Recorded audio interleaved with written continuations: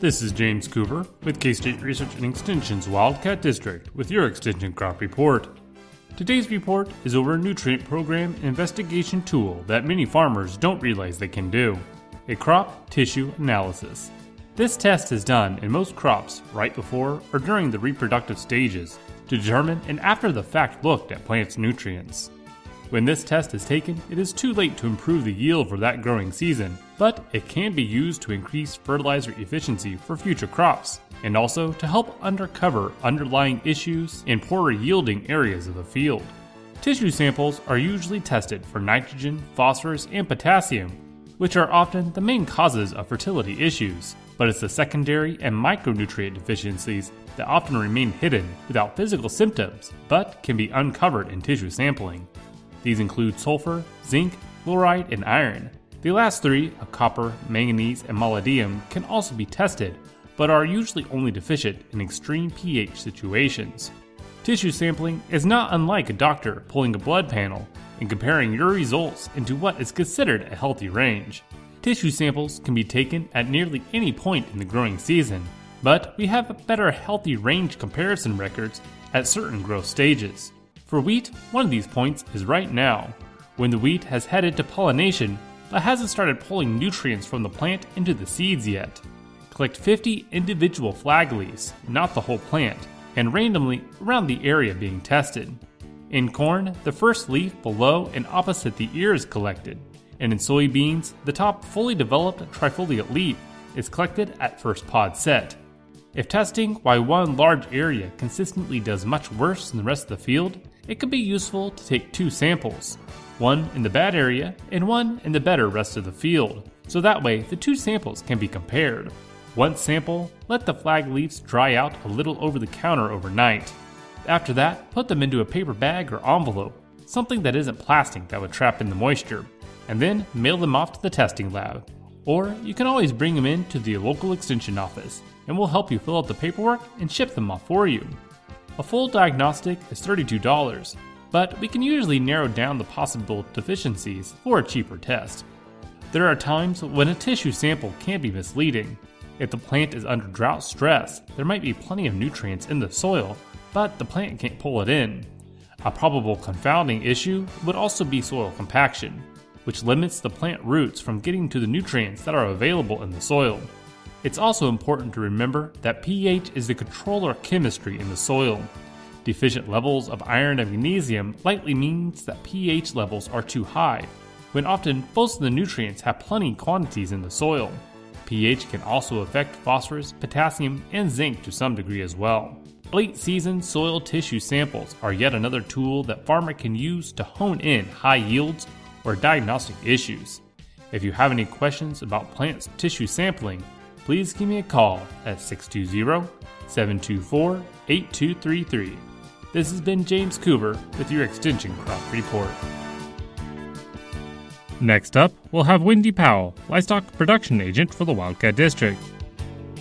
Hi, this is Wendy Powell, your Livestock Production Agent with the Wildcat Extension District.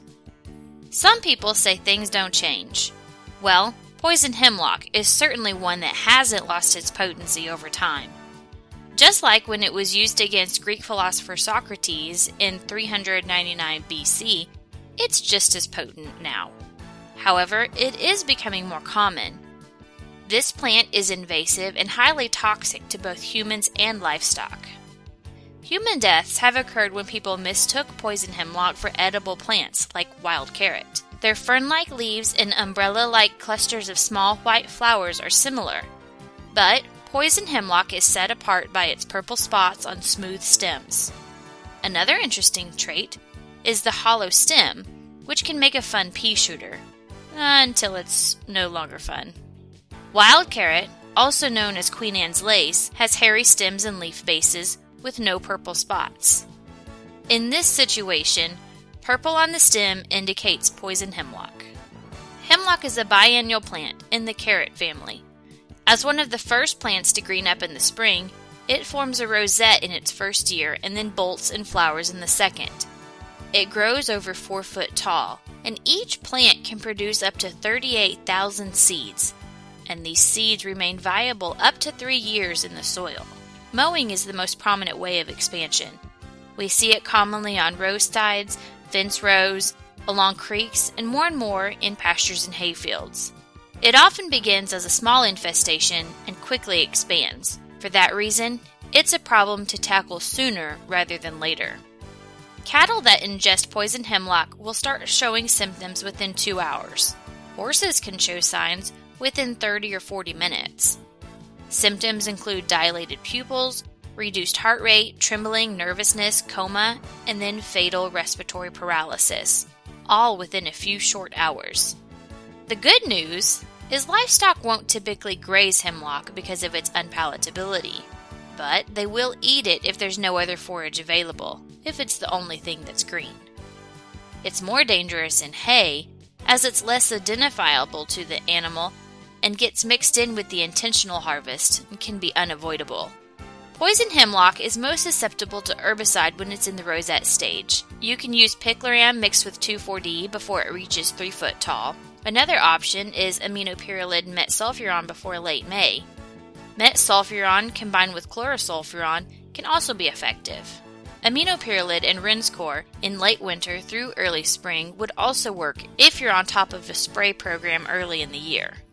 Be aware that toxic plants may become more palatable after spraying. Consider excluding animals from affected areas until poison hemlock has melted down. Be sure to read the label on all herbicides and follow grazing restrictions. For more information on weed control, give me a call at the Labette County Extension Office, 620-784-5337. Thanks, Wendy. And now, here's David Scrons, Natural Resource and Diversified Ag Agent with her report. This is David Scrons, one of the Agriculture and Natural Resource Agents from the K-State Research and Extension Wildcat District of Crawford, Labette, Montgomery, and Wilson counties with your K-State Research and Extension report.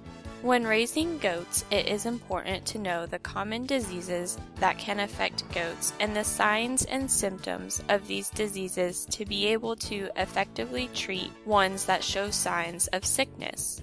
Coccidiosis is a common disease affecting young kids. Older goats shed coccidia in the manure and infect the pens. As coccidia build up in pens or pastures, infection in kids is increased. Rotating all the kids through 1 or 2 pens is not recommended.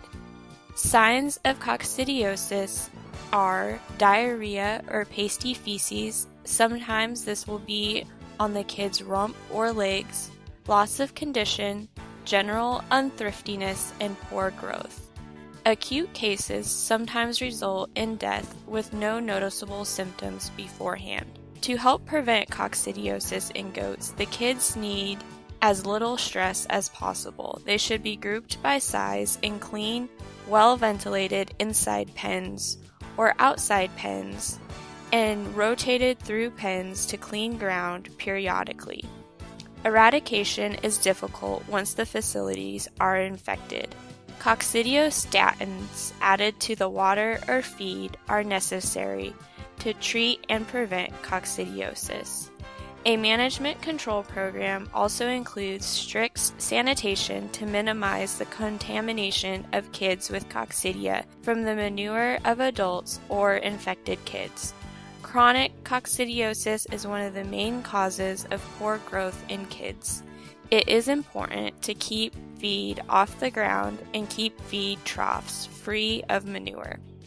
Enterotoxemia, also called overeating disease, is common in both kids and adults. Clostridium perfringens type C or D, primarily type D, can be fatal. It is usually but not always associated with a change in quality and quantity of feed. In problem herds, vaccination every 3 to 6 months may be necessary compared to once yearly in other herds. Vaccination helps prevent acute death syndrome. In young kids, signs are watery diarrhea, depression, wobbly gait, and sometimes convulsions.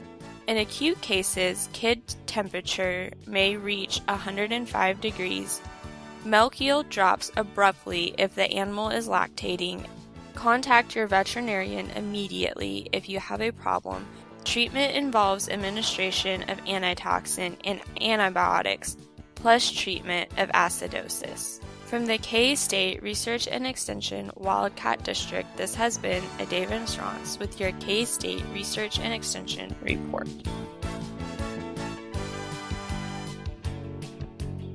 Thank you, Adaven. And now, here is Jesse Gilmore with his report. With K-State Research and Extension's Wildcat District, this is Jesse Gilmore bringing you this week's Hort Report.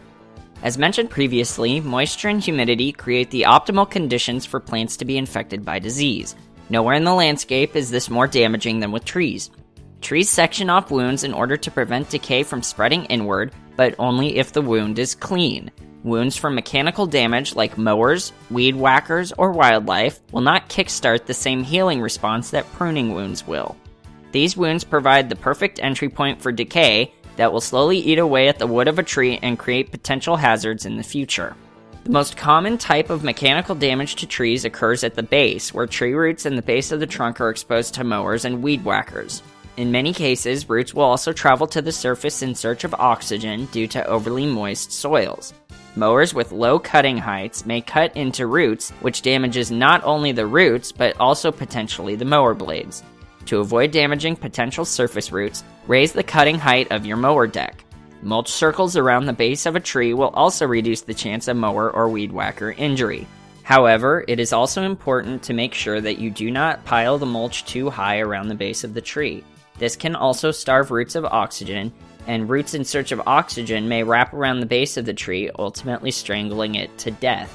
Once decay enters into a tree, it is very hard to remove. If the decay is localized to a limb, removing the limb may prevent decay from migrating to the rest of the tree, but only if the limb is removed correctly.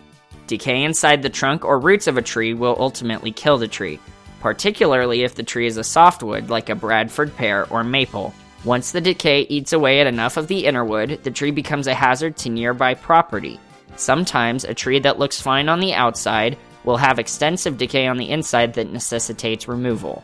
Only a thorough inspection of the tree for wounds will determine the likelihood of decay as a cause of tree symptoms. Woodpeckers and sapsuckers can also create many small wounds for disease to enter. You will see small holes in a circle around the outside bark of a tree, usually 6 to 12 inches apart. Woodpeckers search inside the bark for insects, while sapsuckers will eat the sugary sap of the tree. In trees with more sap, this can cause a black mold to grow on the bark that sap runs down. This is only cosmetic, but does serve as an indication of damage that should be controlled. Sound decoys and alternative food sources are the two best ways to keep woodpeckers and sapsuckers away from your trees.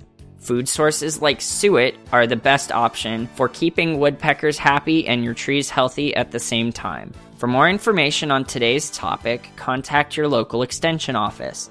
I can be reached at the Girard Extension Office at 620-724-8233 or at my email address jr637@ksu.edu. Once again, this has been Jesse Gilmore bringing you this week's Hort Report. Thank you, Jesse, and thank you for listening to K-State Research and Extension's Wildcat District Ag Team on KGGF 690 Radio.